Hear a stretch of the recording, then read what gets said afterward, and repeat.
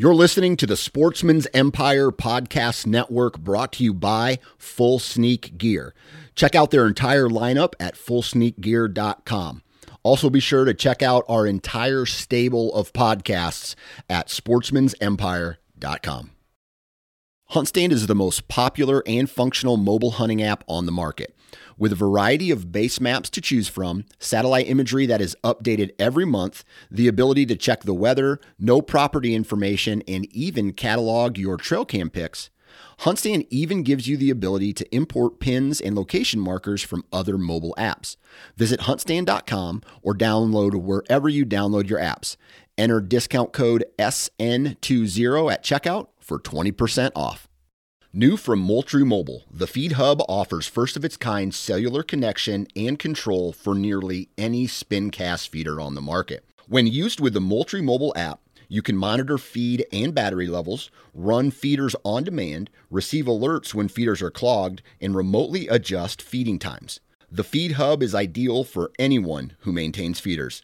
Remove the guesswork and save time by planning feeder maintenance before you drive to your hunting property.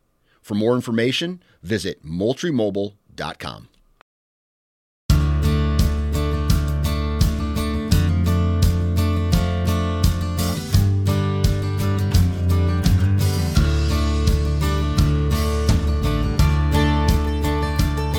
What's going on, everybody? Thanks again for tuning in to another episode of the Pennsylvania Woodsman Podcast.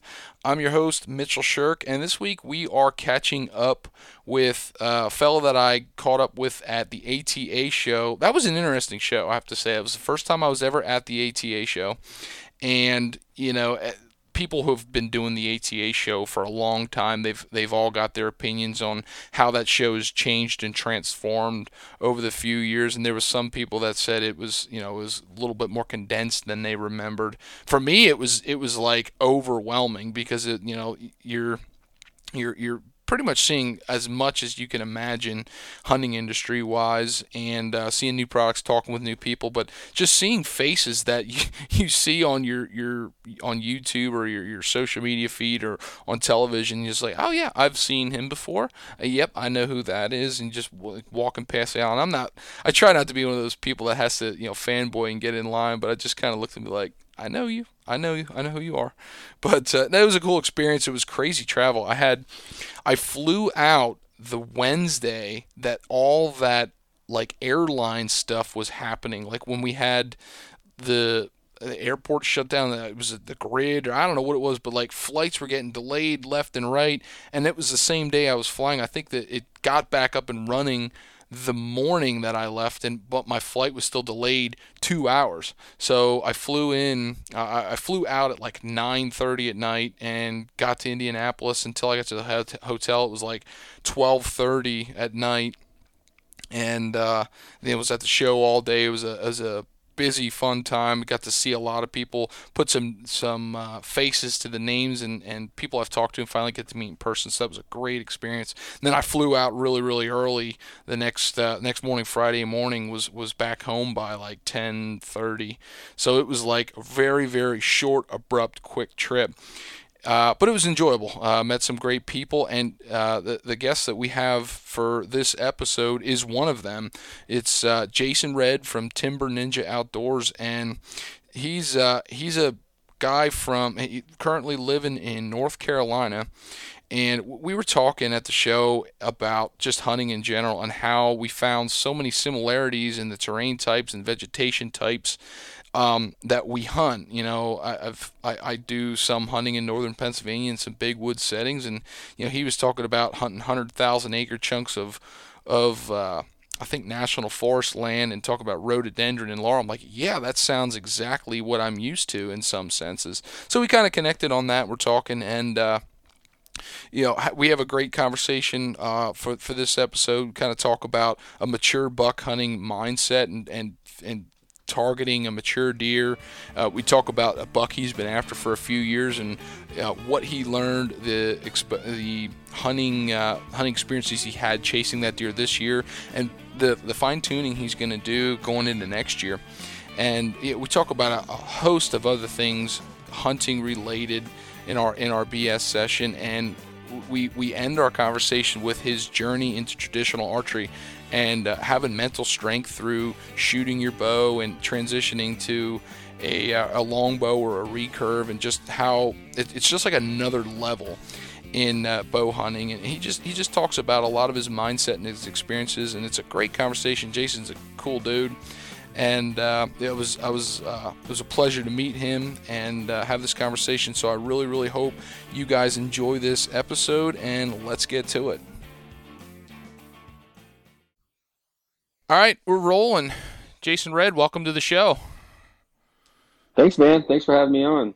Yes. Pleasure getting to meet you at ATA. Absolutely, it was. So we were kind of talking about your mobile hunting game, and it sounds like not just your mobile hunting game, but it sounds like life in general and business has made life pretty mobile. It sounds like you've been on the road pretty much. Yeah, I mean, I've been a traveling salesperson for 18 years, so I've spent a lot of time in hotels and on the road for sure. So are you somebody that embrace, because there's people that like embrace that and traveling and being on the road kind of, or is that one of those things where it's just par for the course and you just put up with it?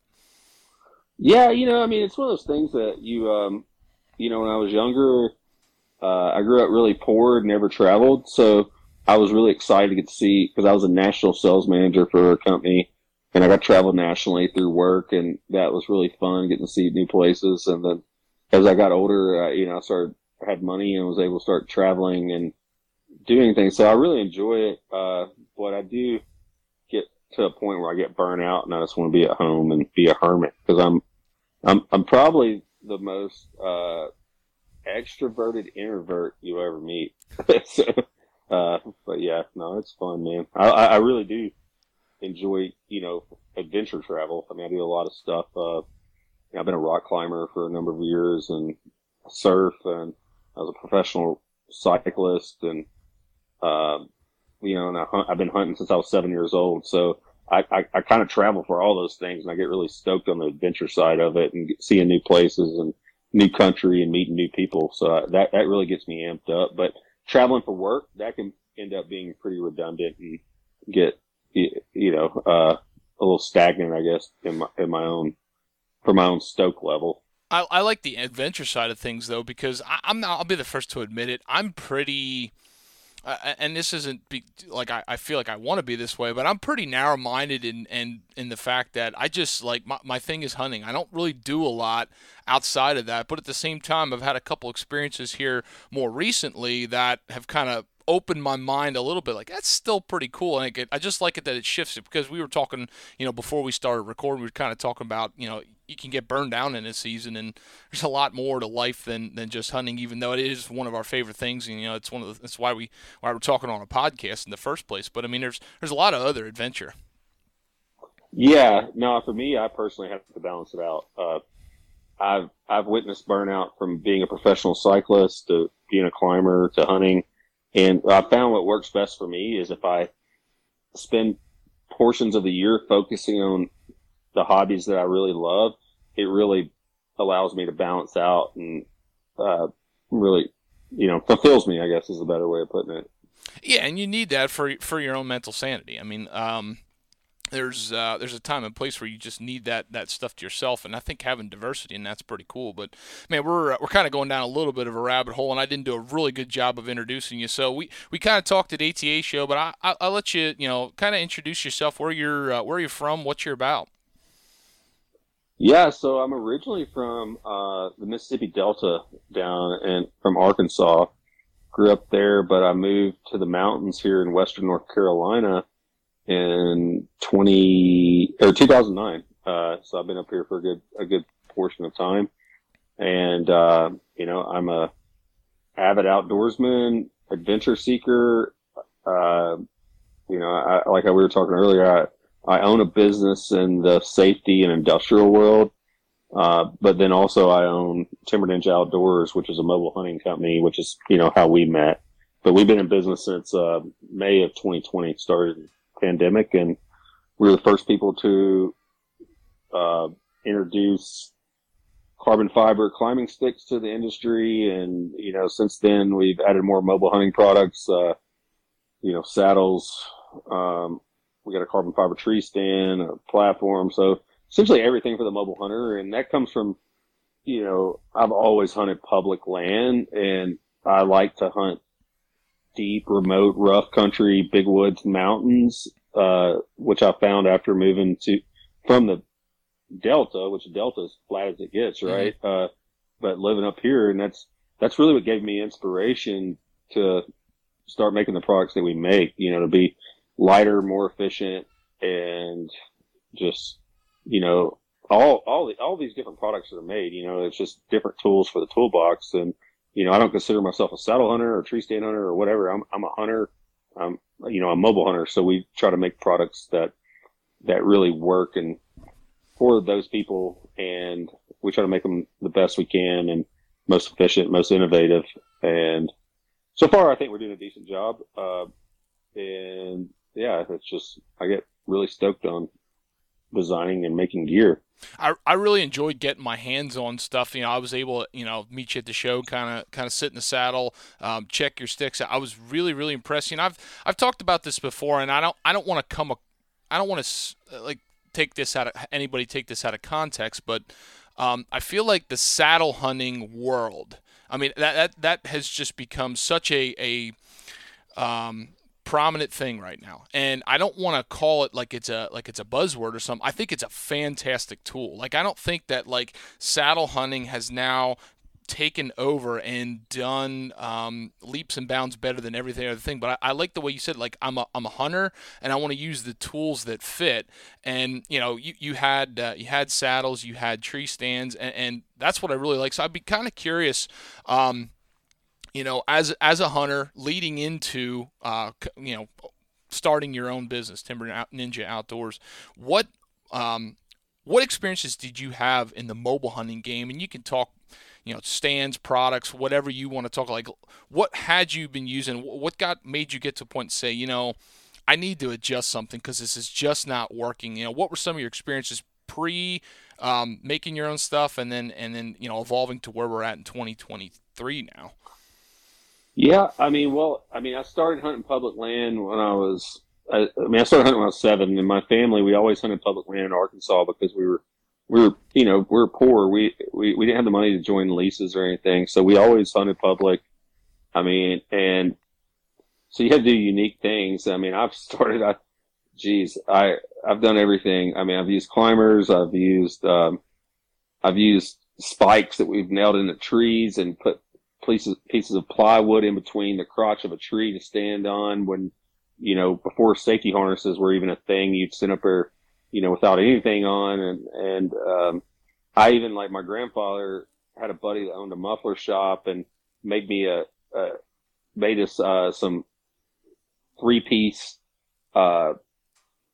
ladder stands made out of muffler tubing that were really lightweight that I used to pack around on my back. And then when I moved out this way, I was using hand climbers and using sticks and lock-ons. And I was, in the mountains here in the big woods, where I live, I've got access to about 400,000 or 500,000 acres of national forest. And a lot of the places, you have to go in pretty remote. You got a lot of elevation gain and loss. And so I was lugging all this heavy stuff around. And like I said before, I was a pro cyclist, so I had went through the era of racing bicycles where it went from aluminum to carbon, and carbon was lighter and as strong and stronger than aluminum from that aspect. And I just was wondering why people had never made climbing sticks and other products out of carbon. So that's kind of where we started, or it is where we started with the climbing sticks. And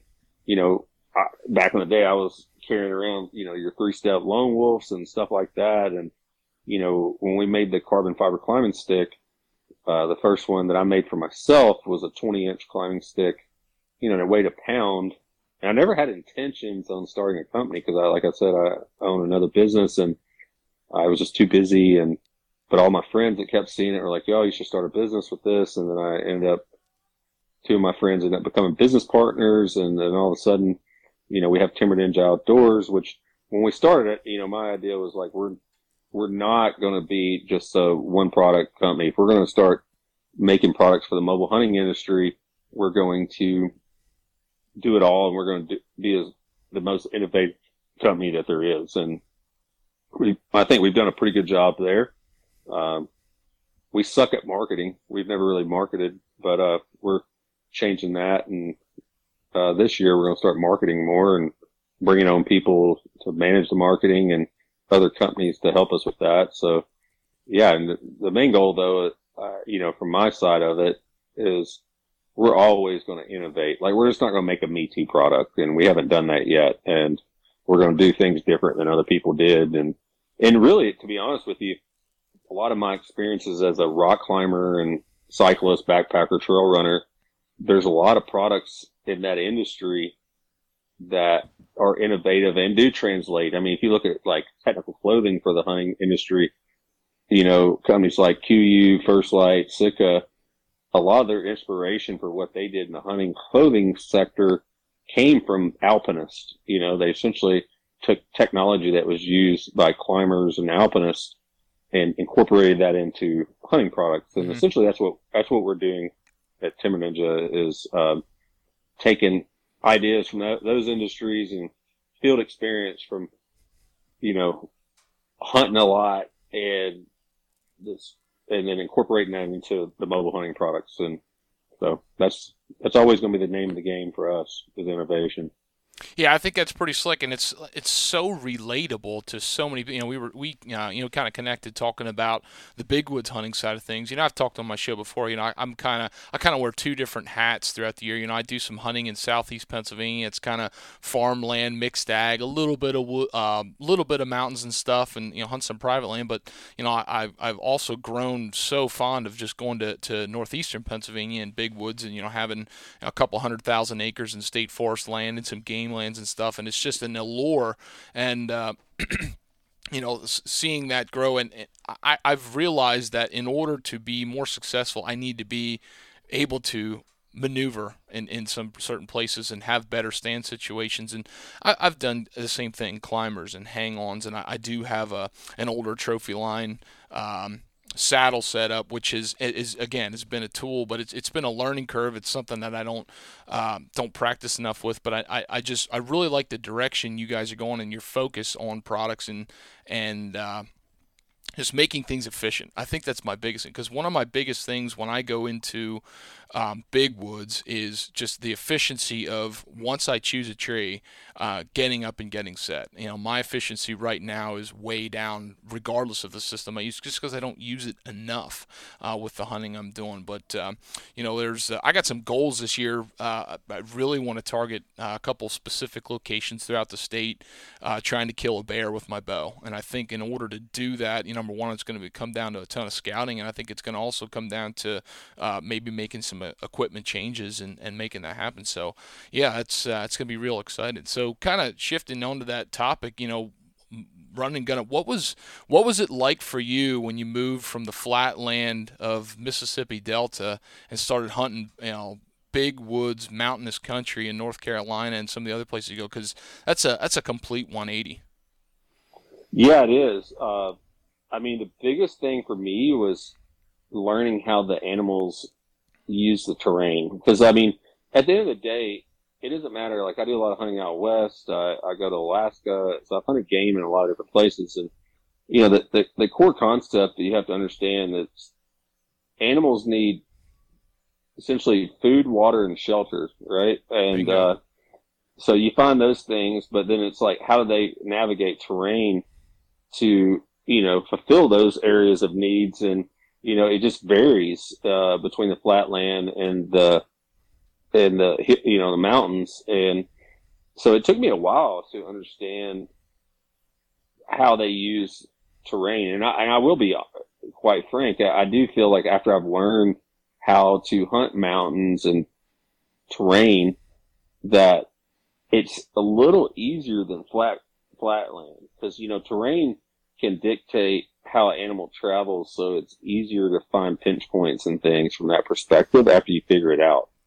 The downside I find in the big woods in the mountains is our deer densities are way lower than flatland agricultural field places.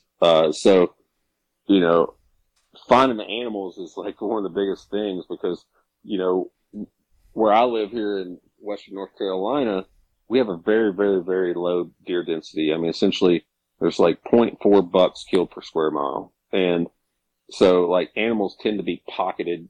And so you have to spend a lot of time scouting, boots on the ground, finding out where those animals are pocketed. And then once you find that out, and I'm more of a, at my age, I'm 42 and I've been hunting for a long time. I'm more focused and get most enthusiastic about hunting mature age class bucks, and which those suckers are. It's just I could spend hours talking about the behavior patterns and difference in how they socialize versus other ones and things like that. But once you do find them in the mountains, it sometimes is a little bit easier to really bring it down and actually get an opportunity or potentially kill one. But just for the most part, for me in the mountain country, scouting is the key component. Like you got to spend a lot of time learning the woods, finding where the animals are. And once you kind of figure that pattern out, I feel once you kind of see where mature bucks tend to live, you can kind of replicate that in a lot of different spots. But with the low deer density, there's spots that I'll find that look ideal and killer, and they should hold a deer, but with that deer density being low, I may look at 10 different spots and only one of them actually has a deer living in it, so it takes a lot of time and boots on the ground. It does. I think you run into situations, I do all the time, where I feel like there's just not enough hours throughout the week to make it happen the way I need to at the level I want to be hunting. It just doesn't always pan out that way for me. This past weekend, it was our final weekend of our statewide late season. We were hunting with flintlocks, and I had a group of guys together, and we were really not targeting anything specific. We were just trying to have some fun and chase some deer in the big woods. And a lot of the places that have panned out really, really well for us in the past, we really struggled to get on deer, and for the sheer fact that food sources with the drought we had this year just were drastically different. We saw a lot of differences there. So, finding the food, I think, is definitely a huge thing. You talked about food, water, shelter, and I don't think that changes anywhere in the country. It's just there's minor tidbits along the way to try to give you an advantage for shooting a mature buck. One thing that I think is a game changer is if you can really understand wind and thermals in hill country, because it's once you can figure that out, that opens up a whole new world to how you approach and hunt certain locations. And I'm sure you had slight learning experience in that, in the course of your hunting career. I mean, tell me a little bit about what that was like for you coming from flatland.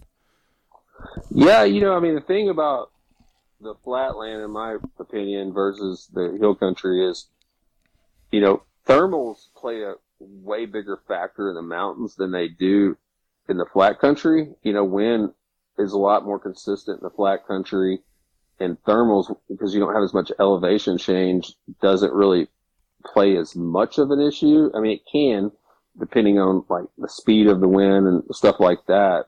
But wind's a big thing in the flat country, I feel. But once you get into the mountainous terrain, because in my opinion, there's a difference between hunting hills and hunting mountains because of the drastic difference in the topography. And what I've noticed over the years, because I like to find here at home where I have more time to spend, I like to key in on specific animals. And what I've found is, based on bedding, because I am, early and late season, I'm more of a bed hunter, and during the rut, I'm more of a terrain hunter. And so what I've found by looking at beds is it seems to me that most mature bucks in the mountains are way more dependent on thermal and sight than they are wind, because, wind varies so much here based on terrain features, that it's not as consistent for them as much as it is, even for us. You're talking most of the bedding locations. Sorry to cut you off there. Yeah. How they bed. Yeah. I find most of the beds being thermal based in the mountains, in sight based more than I do wind based. Gotcha. So, give me a couple examples this season. I'm not sure. We didn't talk too much about how your season went and stuff, but I mean, I'd be curious in some of these places that you like to hunt bedding early and late season. Talk about your approach. You maybe bring in some examples this season of how you focus in on those beds to kind of get in position for a kill.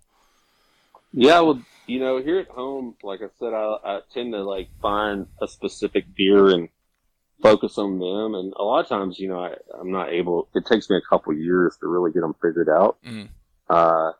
And like the deer, I've got 3 bucks I've been hunting here that are all, good quality, mature bucks for this region.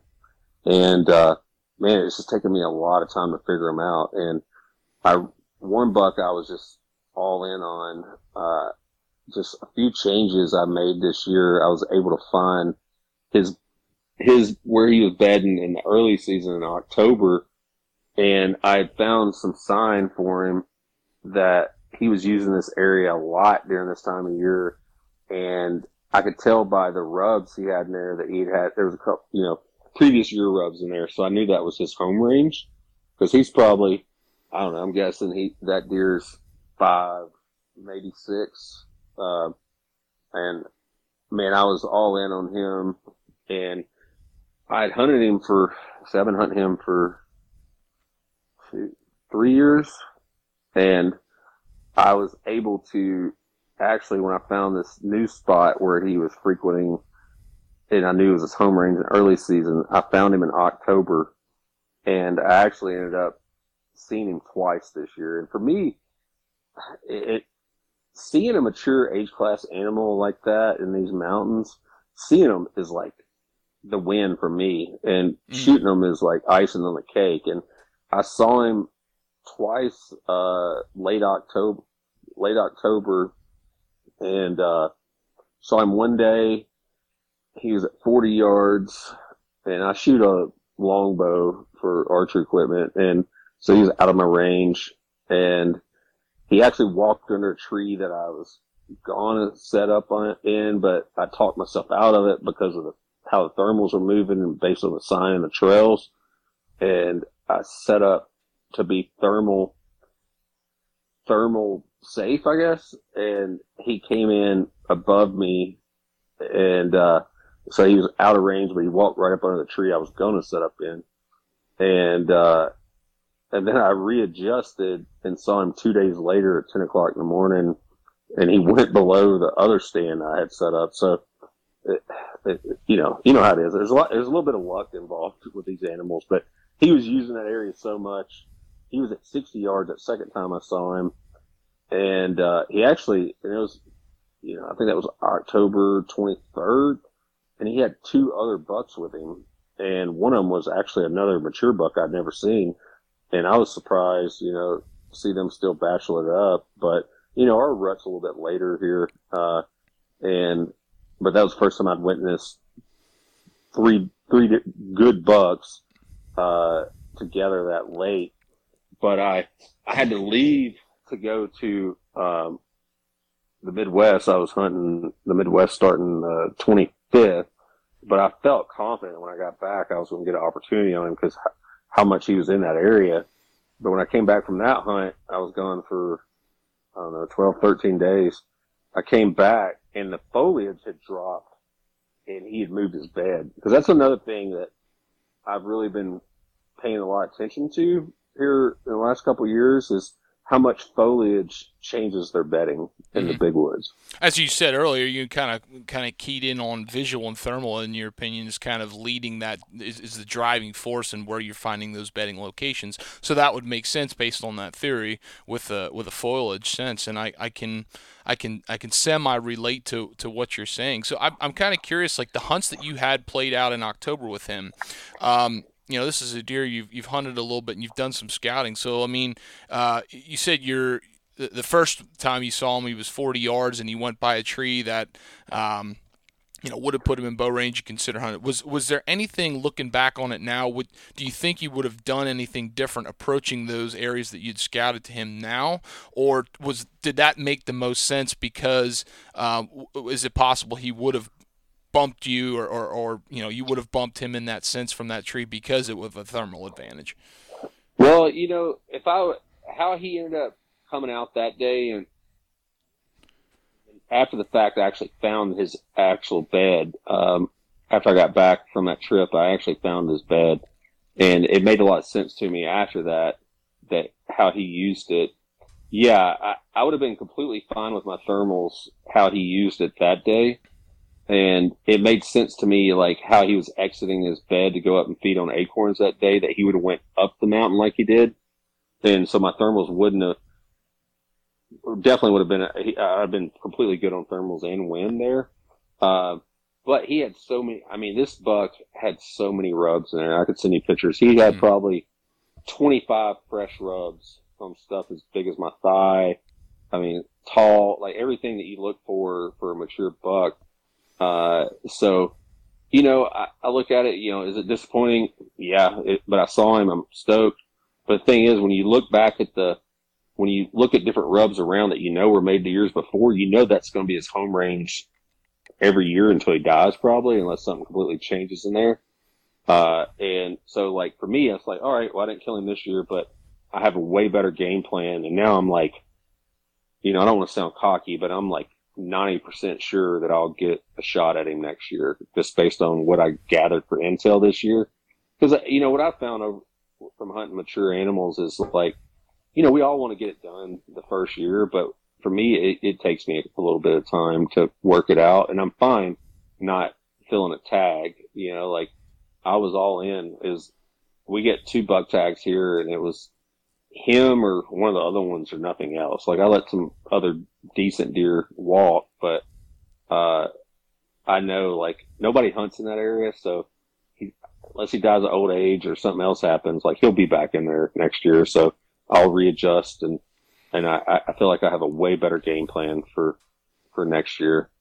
You're playing a long game and you're building a story when you're talking about hunting mature whitetails, especially when you're talking about the environment and the settings. It's a completely different animal when you're talking about lower pressure areas, higher deer densities, things like that. You hinted at a little bit lower pressure, but you're talking lower density and a much tougher a much tougher basin. And I think it's so easy. Like, I think a lot of the people that listen to this show, and I'll be guilty of it myself, I think it's so easy to get such a inflated mindset or such an inflated expectation of hunting mature whitetails. And I think, having that attitude that if this is what your goal is and what you want to accomplish, it may take you a few years to put the pieces of this puzzle together. But when you do finally get there, and I've been fortunate enough, I've been in those situations where when it does finally come together, gosh, the reward is so much sweeter than, whacking the first, thing that comes past you that, kind of gets your heart pumping a little bit. Yeah, same, man. Like, I've never had this luck that some people have and just like, make it happen the first time or whatever. Like, it's always, every mature animal I've ever killed has always came from a lot of hard work. And there's so many times you want to quit, but you keep getting after it. And then, it's like this deer, for instance. I've been hunting for, like I said, like 3 years. And this is a pretty big range that he's in. And to get back to where he's at, it's 3 miles one way with 1,400 feet of elevation gain and loft, because you go up a mountain, down a ridge, and off a mountain. So it's really intense, and there's a lot of work, and there's so many days you don't want to do it, but you keep doing it. And once you do capitalize on the deer you're after, like, I've killed, multiple here that way. Honestly, you almost want to cry because it's just been so much work. Like this year alone, I don't have an exact number, and this isn't to like, from an ego perspective, act like I'm a badass, but I probably put in 60 to 70 miles this year hunting that deer. Okay. And I was thinking to myself, I was like, I wish I had a calorie counter to know how many calories I burned hunting this deer. Um, so, but when it all happens, man, it's just so sweet. And, the thing that most people have to understand is like, you can't hunt a mature deer like you're hunting other deer because he's a completely different animal. Like and most of your older mature age class bucks are introverted type deer to begin with. So they do things a little different than your normal herd is doing from what I've seen anyway.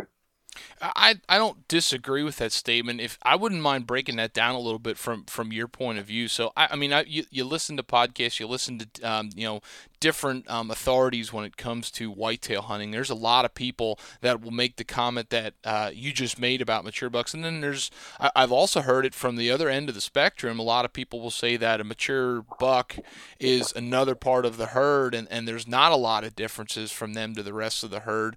And I think depending on how you read into the context of that statement, there's truth to that. But I mean, hunting a mature whitetail is no easy feat. And I'm kind of curious, is there anything specific that bumps out in your mind behaviorally that makes you really, really just absolutely wholeheartedly believe that statement? Like, or what about that just rings so true for you, I guess? Well, I mean, I really didn't put this into play until like I've got a really good friend and somebody that I look up to as far as mountain hunting whitetails. A lot of people know who he is a guy by the name of Nathan Killen. Mm-hmm. He's killed a lot of mature age class animals in the Appalachian range, a lot of them with traditional equipment, and he's probably one of the, in my opinion, he's one of the most knowledgeable people in the whitetail sector. And he pointed out to me, and it made sense when I talked to him, when he told me this, is like, he references that a mature age class animal, it's just like people. We all have different personalities. We have some people who are introverts and some people are extroverts, right? And that translates over into into all animals specifically, like they're not all programmed the same.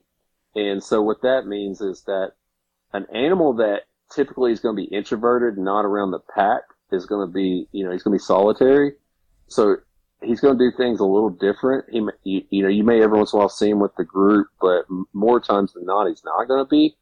And so he has a tendency to live longer to reach the mature age class than an animal that's an introvert. Like you'll see bucks that at a younger age, if you use trail cameras or you spend a lot of time in the woods, you'll see them always frequenting certain scrapes and with communal scrapes and being around the herd a lot more. And, a lot of those typically get killed, quicker than one that's introverted. Like I know I've witnessed this on trail cams. Like you'll have a cam in an area that's a saddle, for instance, that has a big scrape there and it has a lot of deer hitting it. And then every once in a while you'll see a deer in the background that's behind, one deer triggered the camera, but you catch this deer behind him and it's like a mature age class animal. And what that is like, he's not always coming in to check those scrapes, but he's checking them based on the wind or thermals. He's absolutely. downside. He's using a different trail. And you'll find that, the more you spend time, in the woods and develop your woodsmanship skills and the more you hunt mature animals is they also don't use the same trails that all the other deer use. You'll see a little faint trail.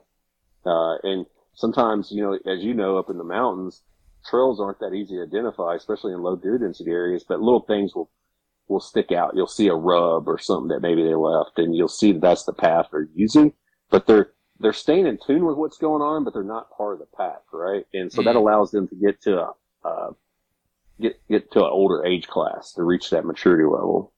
I absolutely agree with that. I am just in awe of the whitetail and just the things that they, first of all, the way they make us crazy, the way they make me crazy, and just the little intricate details. And, talk about the mountains and you talk about faint trails and how they'll just slightly approach an area differently. When you talk about big, monotonous timber, it can get extremely daunting and extremely overwhelming. You can play these mental games in your setups and stuff like that. So I'm kind of curious, you've been hunting this deer for a while. You're really honing in and fine-tuning the hunt to close the chapter on this deer. So, right now in January, a lot of that's fresh in your mind. What happened in the season, what's going on, and you've got to have a lot of things fresh in your mind of what you'd like to do this off season in preparation for this deer. So are there things particular that you want to fine tune? Is there places you want to figure out access better, or other stand location opportunities? Like, what's fresh in your mind to put some more stack the cards in your favor again?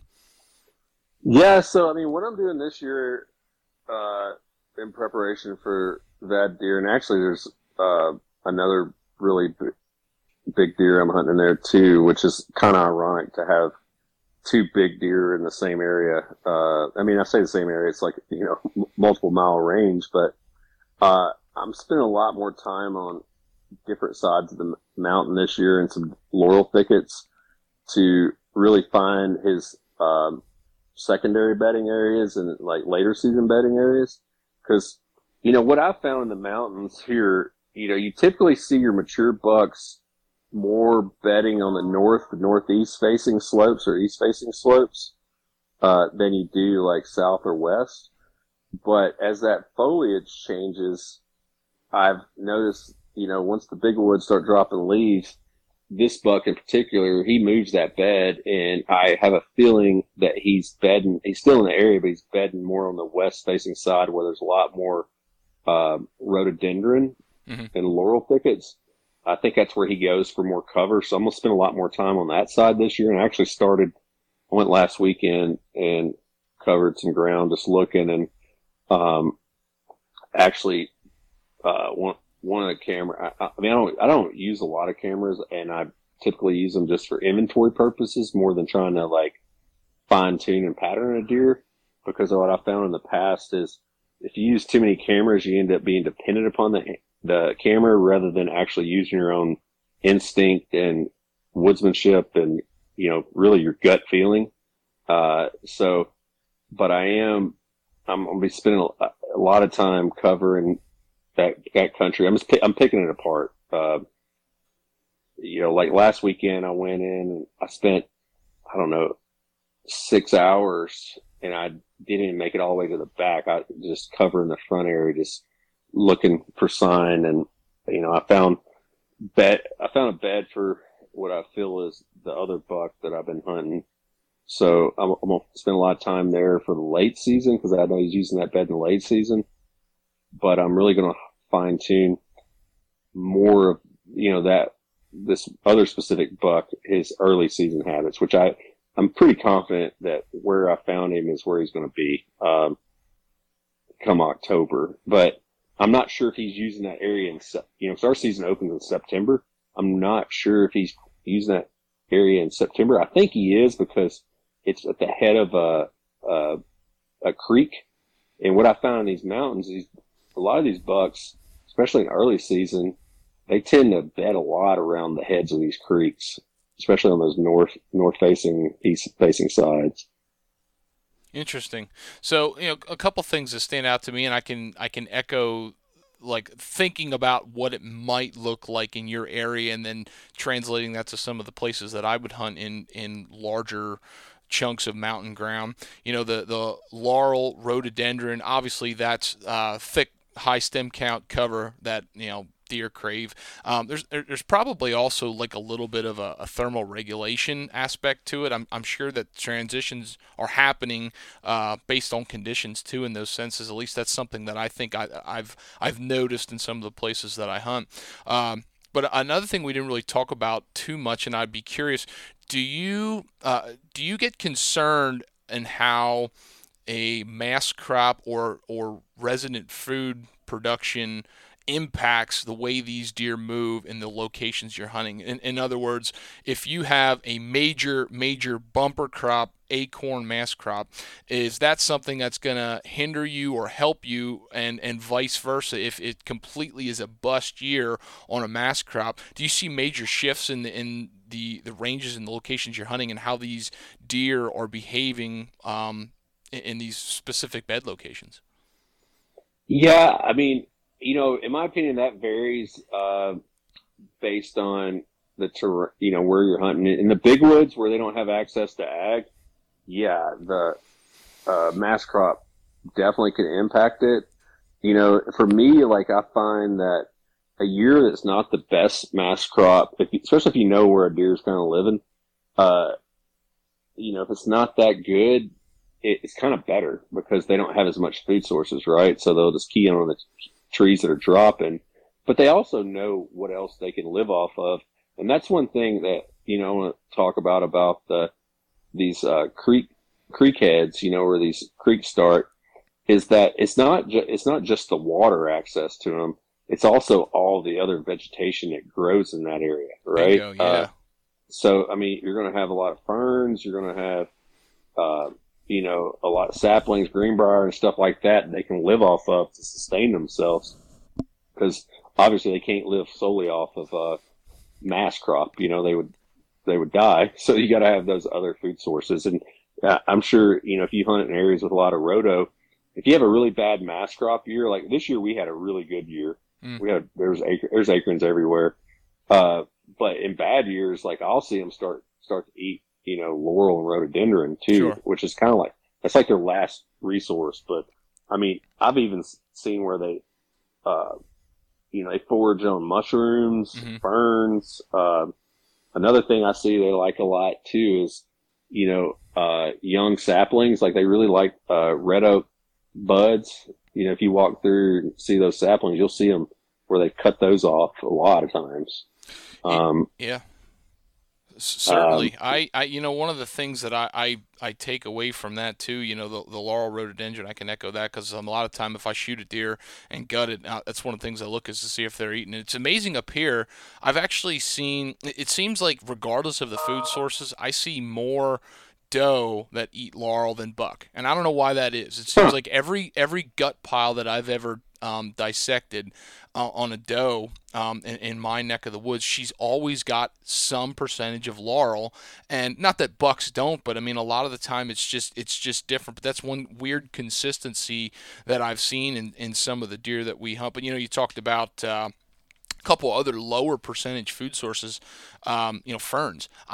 Ferns were one of those things like, you know, I you know, took a degree in biology and was interested in wildlife and ecology and so when you think about it from a forest health perspective and plants and stuff, like you look at ferns and you're like, this is a wasteland for wildlife. This is something good. And I'll never forget the first time that I saw them targeting ferns. And at certain times, I'm like, what in the heck is going on? It was an aha moment based on food sources that, you know, related to that area, and then the time of the year. So it was one of those things that now, you know, with the chop offs that we have in Pennsylvania, the high timber production, you know, those cuts are stuff that I like to focus on. But sometimes you get those cuts and you get a big fern patch, and I used to write that off, and now it's one of those things I keep it in the back of my mind to check at certain points of the year because it might produce something at a certain time depending on the rest of the available food sources.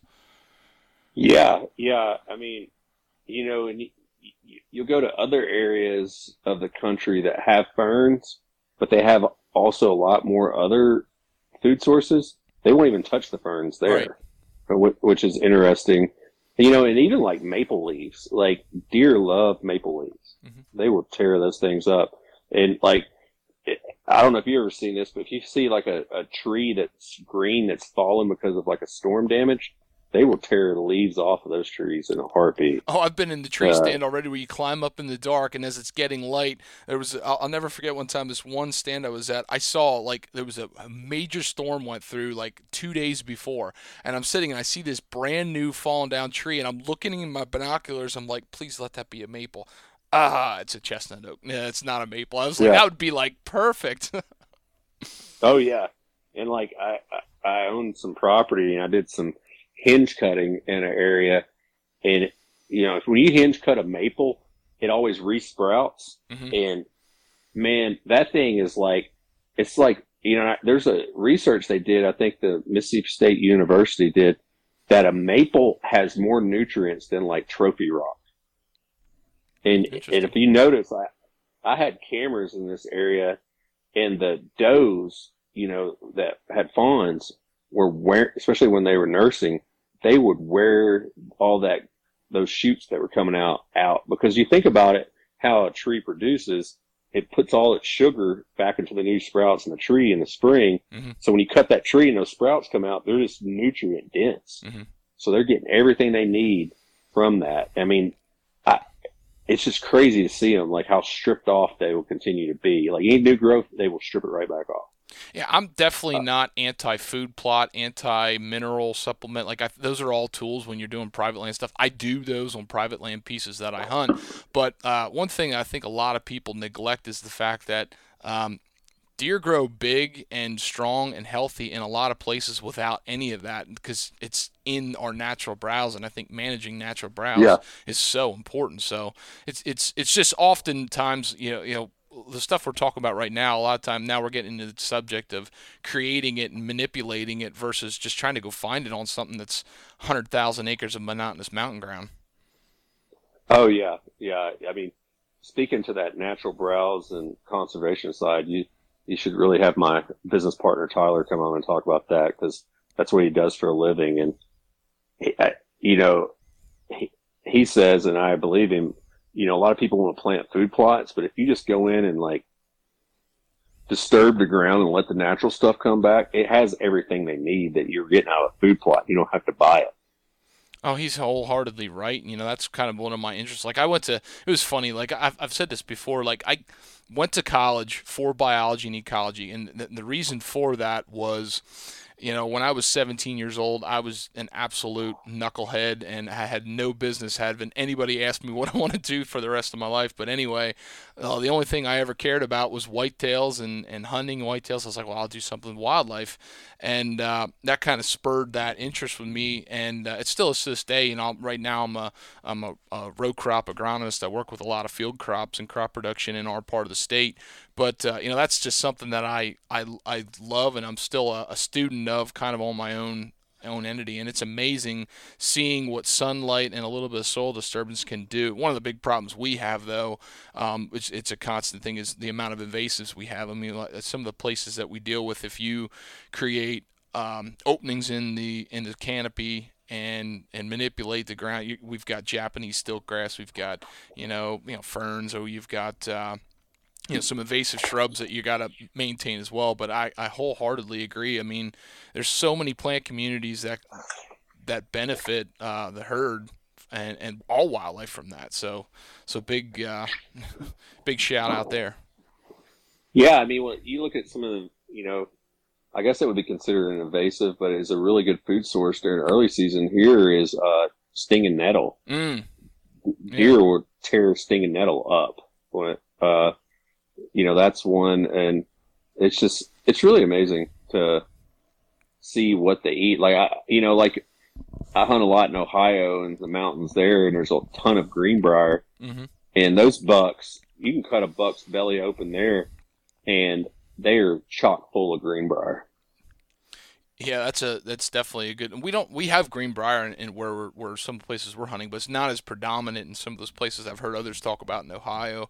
You talked about stinging nettle, man. This year was a major drought year.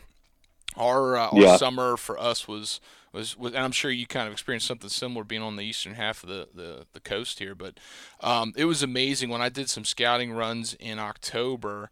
The most sign that I was finding was kind of creek bottoms, and there was a lot of stinging nettle. There was a lot of stinging nettle that were browsed, and that was a hot topic. And a lot of those creek bottoms held the best food just because that's where the moisture was. Yeah, and that's back to what I was saying about those creek heads. Is you'll see a lot of stinging nettle there, and what's the other one? Hummingbirds like it a lot. It's got a little yellow bloom. What's it called? I'm drawing a blank too. Jewelweed.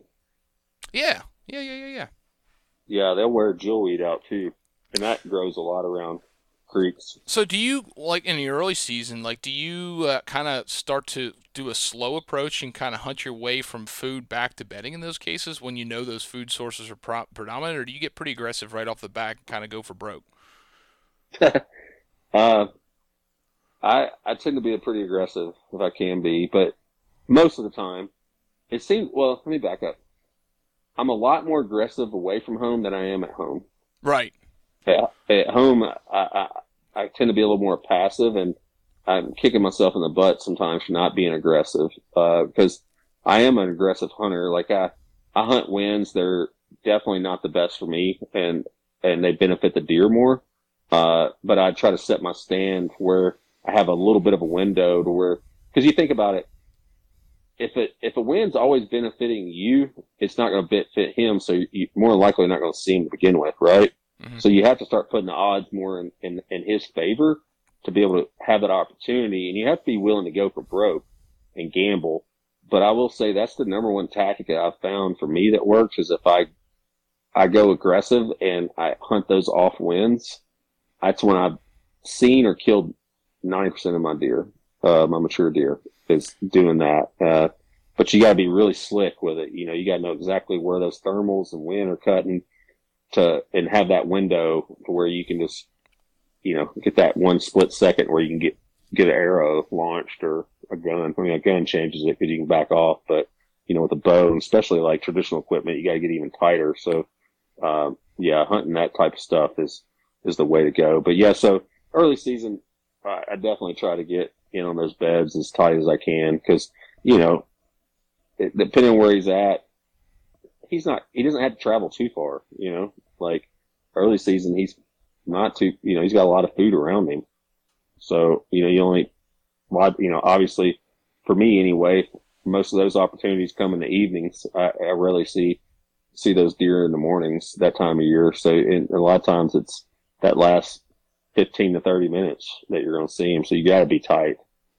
What do you think holds you back when you're at home from being a little bit more aggressive in some senses? That's a good question.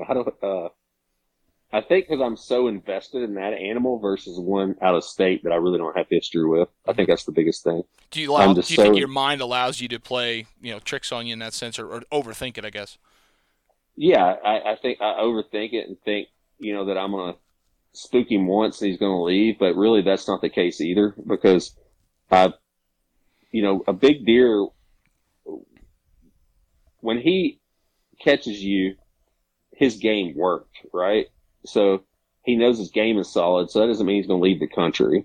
And I don't think most of these deer, no matter where you're at, they don't run off 10 miles away like some people think they do.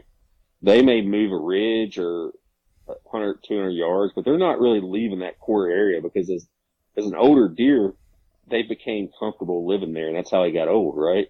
So they're not really keen to leave that unless they're completely pushed out of there. And you know, and how you bump them or how they catch you is different too. You know, like people don't understand or they don't think about it, but a deer is bumped off his bed or all the time by coyotes or whatever it is. And they end up coming back to it. Like they would go crazy if they were switching their bed all the time.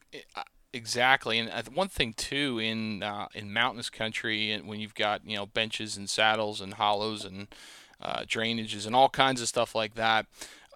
There's so many instances where favorable bedding is one ridge over. So, you know, you talked about finding his bed and finding a buck's bed. I know there's cases where mature deer will use the same bedding location within a small window fairly often, but getting bumped one ridge over, there's like you said, the game was won for him, and he can probably replicate that in another sense until he moves back into that location where his sight and thermals are going to be at his advantage again. And I think that's probably one thing I miss often in my thing. I'm so cautious. I grew up hunting a lot of private land, and I've been a very, very conservative hunter. I'm kind of the opposite of you, but I've learned that I've missed opportunities not being aggressive, and I'd like to kind of expand some of the places that I hunt and trying a more aggressive approach. Not just because I think it's what I have to do.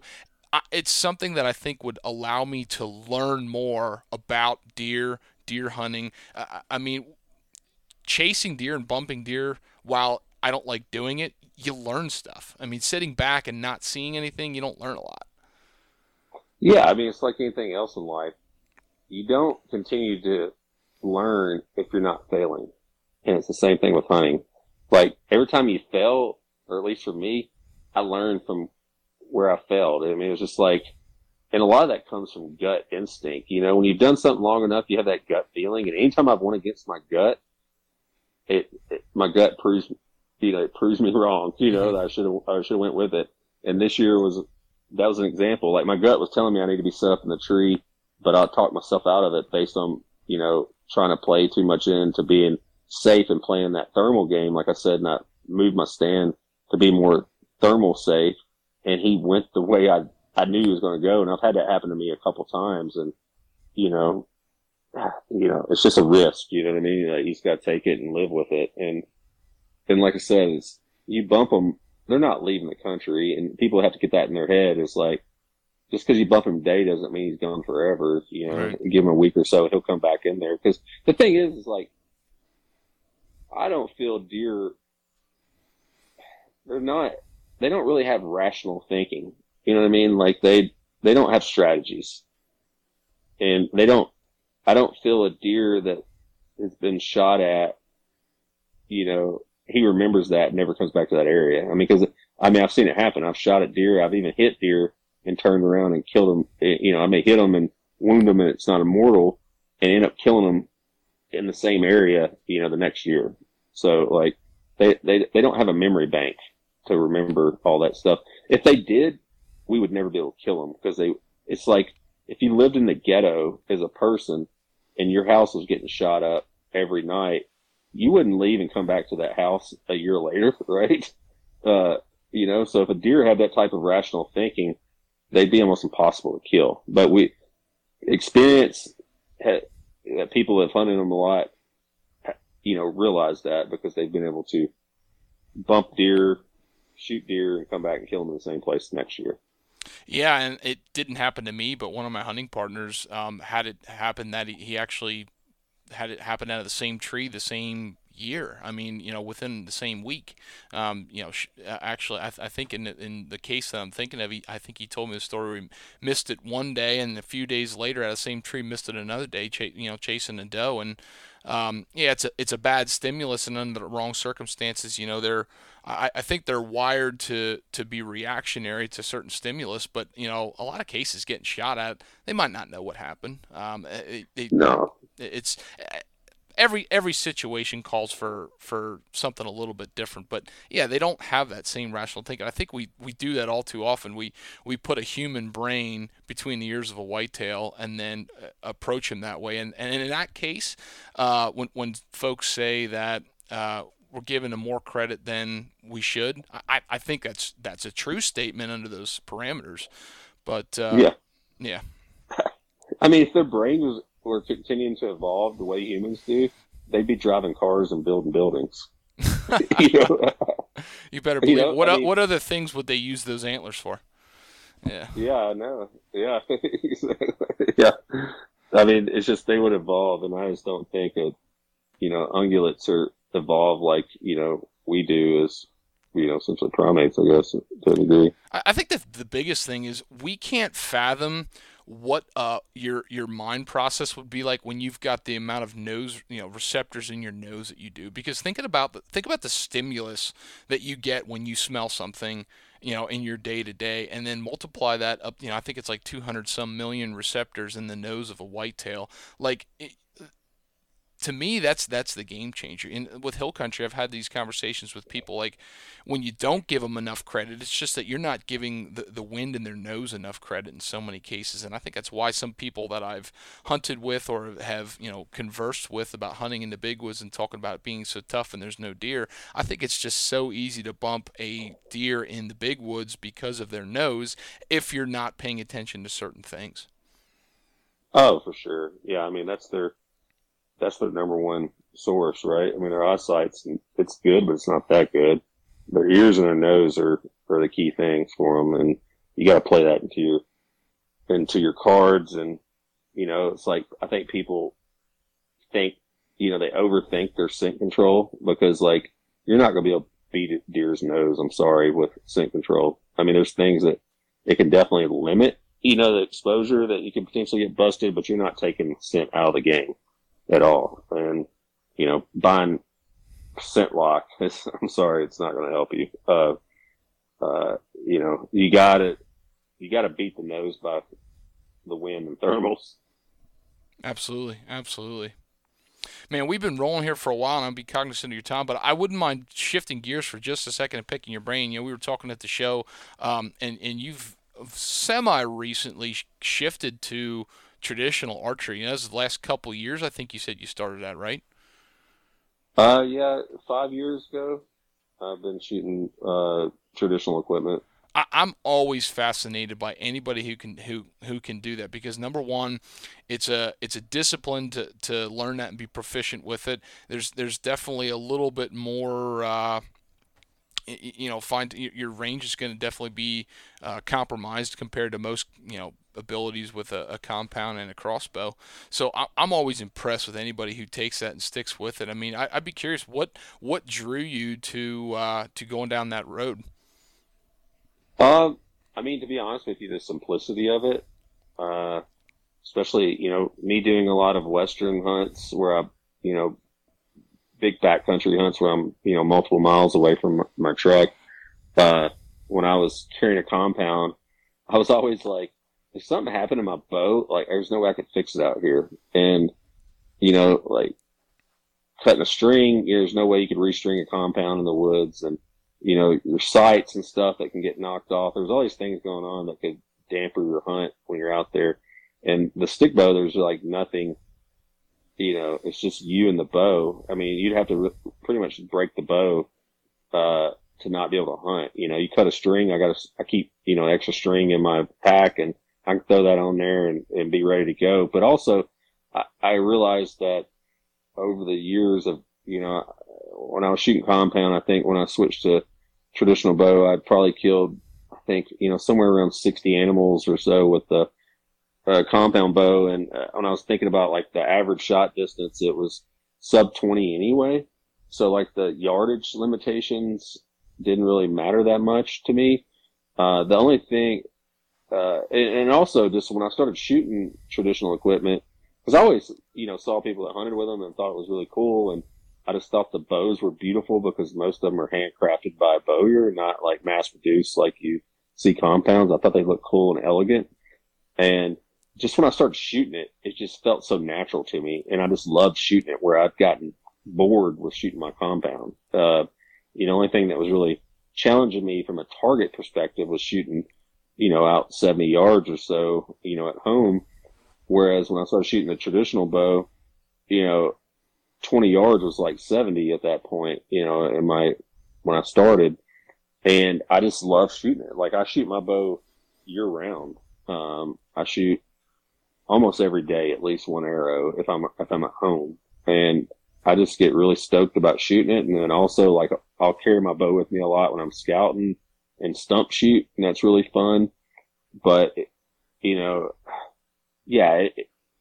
when you switch to traditional equipment, you can't be about just killing animals anymore, because no matter how much you shoot and how good you are, it doesn't matter. You're going to miss. And you're also, a lot of times they're going to come in, out of range for a stick bow, whereas they'd have been easy compound range, right? So like, that deer at 40 this year, I could have zapped him with a compound all day long. But I needed him at 20. And so it actually improves you have to become a better hunter to get into that range. So, a good buddy of mine, says, you can't think about what trail he's going to take when you're hunting with traditional equipment. You got to think about where he's going to place his foot, if that makes sense. So it makes you fine tune your skills even more to bring that range in. But man, when you let that traditional arrow go and it finds its place, it's such a satisfying feeling of accomplishment, when it's happened. It's primal too. And it's hard to explain, and this may not affect everybody the same way, but a lot of my buddies that are traditional bow hunters kind of share the same beliefs. It's like carrying that bow through the woods just feels so much different to you than carrying a compound. I believe you, and like I said, it's been always something that I've been so intrigued by, and I'm always like impressed by anybody who can do that and get it done, because it is just, to me, it's another level.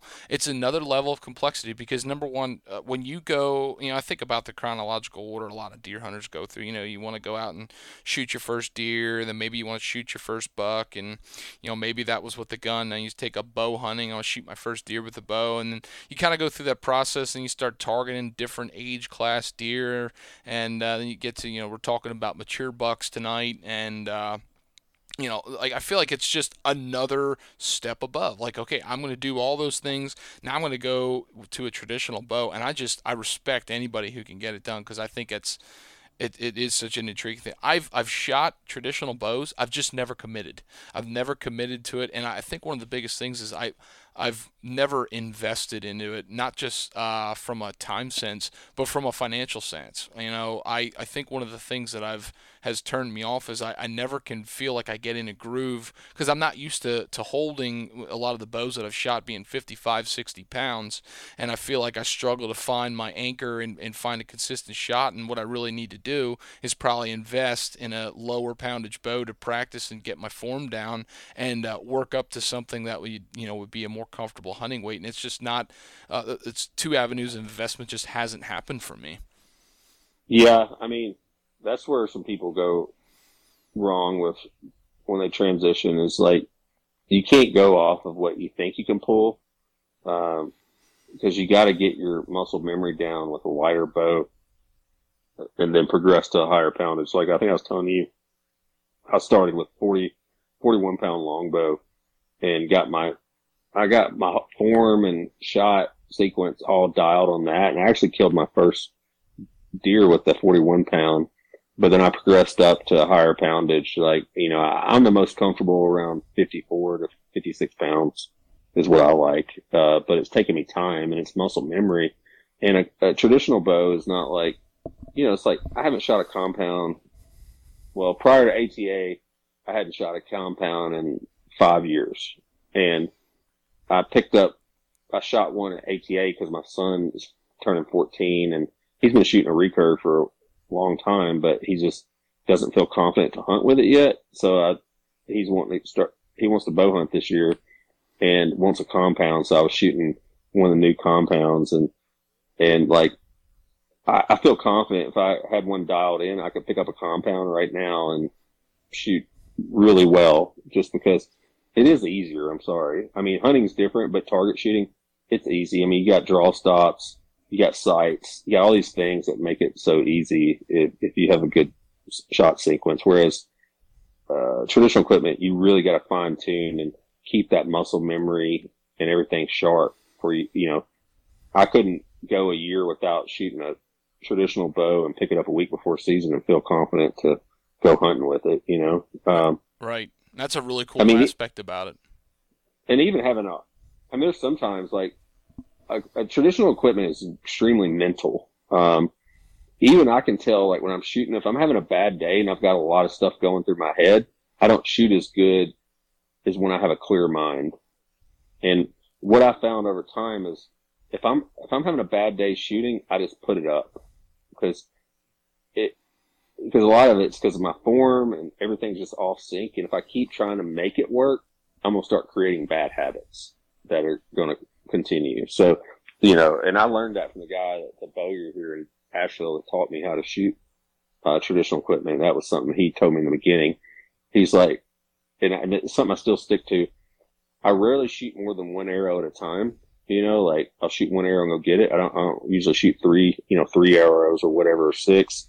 I shoot one and go get it and come back and he told me, he's like, when you start having bad shots, put it down and come back and pick it up later. And that's really been one of the most helpful things for me, is just walking away from it and then coming back when I have a fresh and clear mind. And it seems like it just finds itself. But then also, not to go on a complete rant here, but after I've owned, since I've been shooting traditional equipment, I've probably owned 20 bows. And it took me that many bows to figure out what I really like and what's good for me.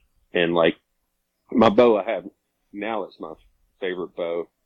I can go a week without shooting that thing and put it back in my hands, and it's just like it knows. It just seems like it just goes where I look, and it's all based on a lot, multiple factors, but it just fits me really good, fits in my hand good, and I can pick that thing up and just shoot lights out most days. Well, and you touched on something, and this is a rabbit hole discussion too. But you touched on like the mental strength aspect of it, and like that goes in so many different avenues as far as the mental strength. I mean, I don't know how you coach and advance in when it comes to the mental strength side of things. Another reason why I have not invested into something like that. So I'm a decent compound shooter. I have a lot of confidence in my shooting and my capabilities on target, but I'd be the first to admit it.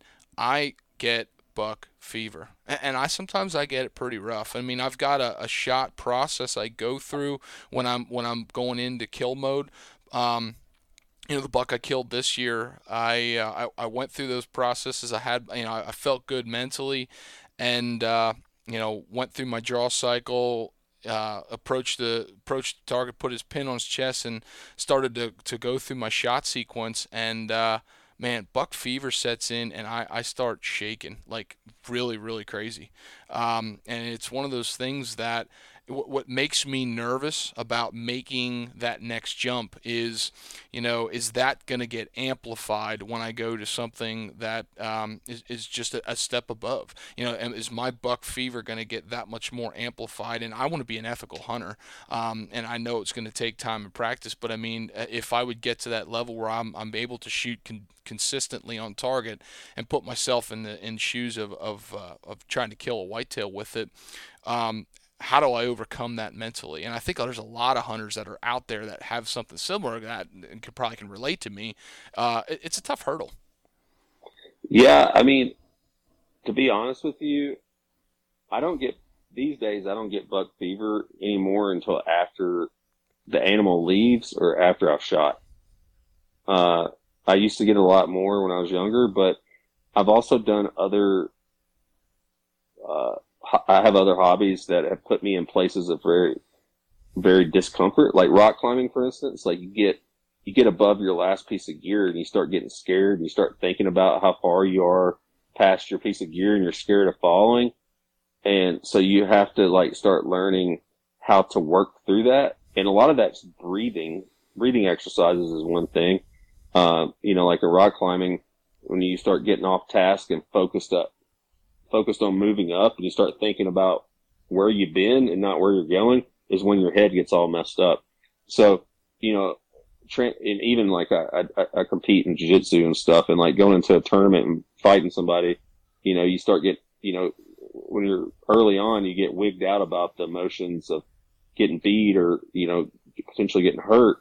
But, you learn to breathe and think about your skills that you've been developing and focus on your skills and your process. It takes your mind away from any doubt. And so, the thing I do when I hunt, is if I see an animal coming and I know it's the deer I'm after, I don't look at his horns anymore. That's the number one thing. I start focusing on his body.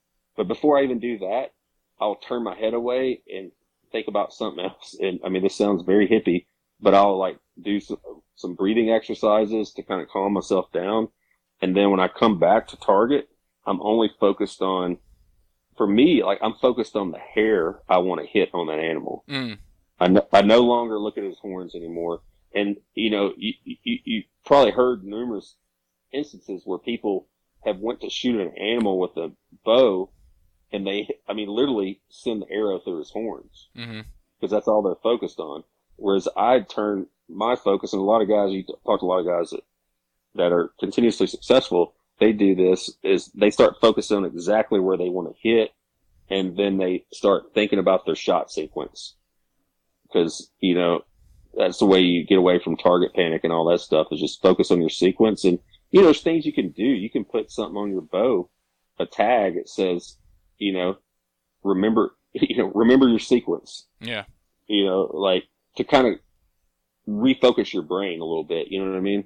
If that makes sense. But yeah, just dialing in on what your task is and what you got to do to get to that task will take your brain away from the whole big buck thing. Or at least it does for me. And I mean, I know a lot of other guys it does too. But then after they leave, that's when I fall apart. And I can't, you can't hardly stand up. Your legs go out and you're shaking, and it's rough. But that's what it's all about. That's what we do it for anyway.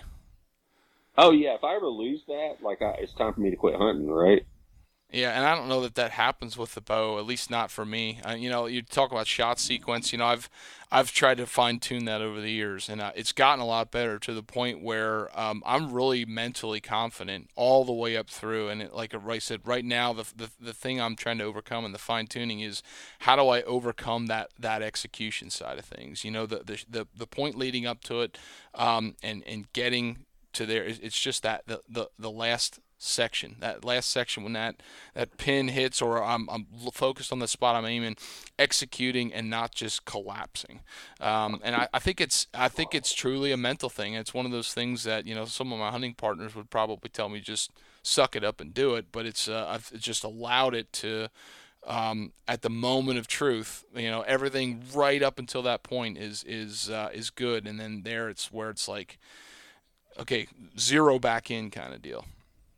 Yeah, I think breath has a lot to do with it, man. It's like, when you get excited, your breathing becomes elevated, and you start breathing faster, more rapid, and so you have to calm yourself down, take a big deep breath and a slow exhale to kind of slow your heart rate down and everything, and then you're able to focus and fine tune and shoot. And a good way of doing that is at home is, do some type of HIIT exercise to get your heart rate extremely elevated while you're target shooting. That'll help you work through those scenarios, and the best way, again, to do that is get your heart rate up elevated. When you go to pull off your shot, try to slow your breathing, take those deep breaths, focus, and then execute the shot. And I'm not saying it's going to take you a minute by any means, it happens quick, but once you start developing that trend and pattern at home, it's like muscle memory. It starts to come into your whole hunting sequence too. I like that. And I think visualization drills are a good thing too, mentally. Visualizing it happen before it happens in the first place. But yeah, man, we've been rolling for a long time. This has been great. I'll be cognizant of your time though. Yeah, thank you. So what as we wrap this up, man, what's got you excited here? Anything exciting coming up, or anything you want to leave us with before we let you go? Oh man, I just working on new products, getting some new products launched for the hunting business, and now I'm just focused on doing some summer activities to do some adventures there. I got like I was telling you before, I'm going to Ecuador and going fly fishing this spring, so I'm kind of focused on that right now, to be honest. And then turkey season, I'll be turkey hunting a bunch this year, like every year, and yeah, I'm just excited to do that and spend time with my son and just live a good life full of adventure. That's all I'm doing. Yeah, that sounds really cool. When you brought up the fly fishing in Ecuador, that sounds like a major adventure. I get paranoid in the travel. I'm not gonna lie. Just flying to Indiana for ATA, I don't like it. It's just I don't know. It's just that weird thing. So going to Ecuador, my wife and I, we went on our honeymoon to South Africa, and that was the most paranoid. Oh, yeah. I'm not a paranoid person at all, but I was paranoid in that travel. It just was. So you talk about Ecuador, man, once you're there, that sounds fantastic, but getting there would kill me. Oh, I know, man. I get wigged out about planes because I'm not in control. I don't like somebody else. If things start going south in a plane, I'd much rather be up there pushing the sticks rather than relying upon somebody else. But yeah, I do a lot of extreme stuff over the years, and flying is something that always wigs me out too. But you get over it. Right. Well, hey, that's exciting. I'll be anxious to see what 2023 has to offer you guys. Where can people follow along or check stuff out for you guys? Man, just all social media platforms is Timber Ninja Outdoors, and our website's timberninjaoutdoors.com, and we also have a podcast as well called Timber Ninja Radio. So we're becoming more consistent with that, and yeah, that's the best place to find us. And anybody ever has any questions, just hit us up. It doesn't have to be just about our products. I answer more I don't want to say more, but I answer a lot of questions and about mountain hunting and whitetail hunting and traditional bow hunting, just as much as I probably do about products. So we're always happy to help people as much as we can. Good deal. That's what it's all about, man, helping people, and that's why we're here. So, man, I appreciate your time, and look forward to staying in touch and seeing what you got, what's in store for you the rest of the year. Yeah, man. Thanks so much for having us.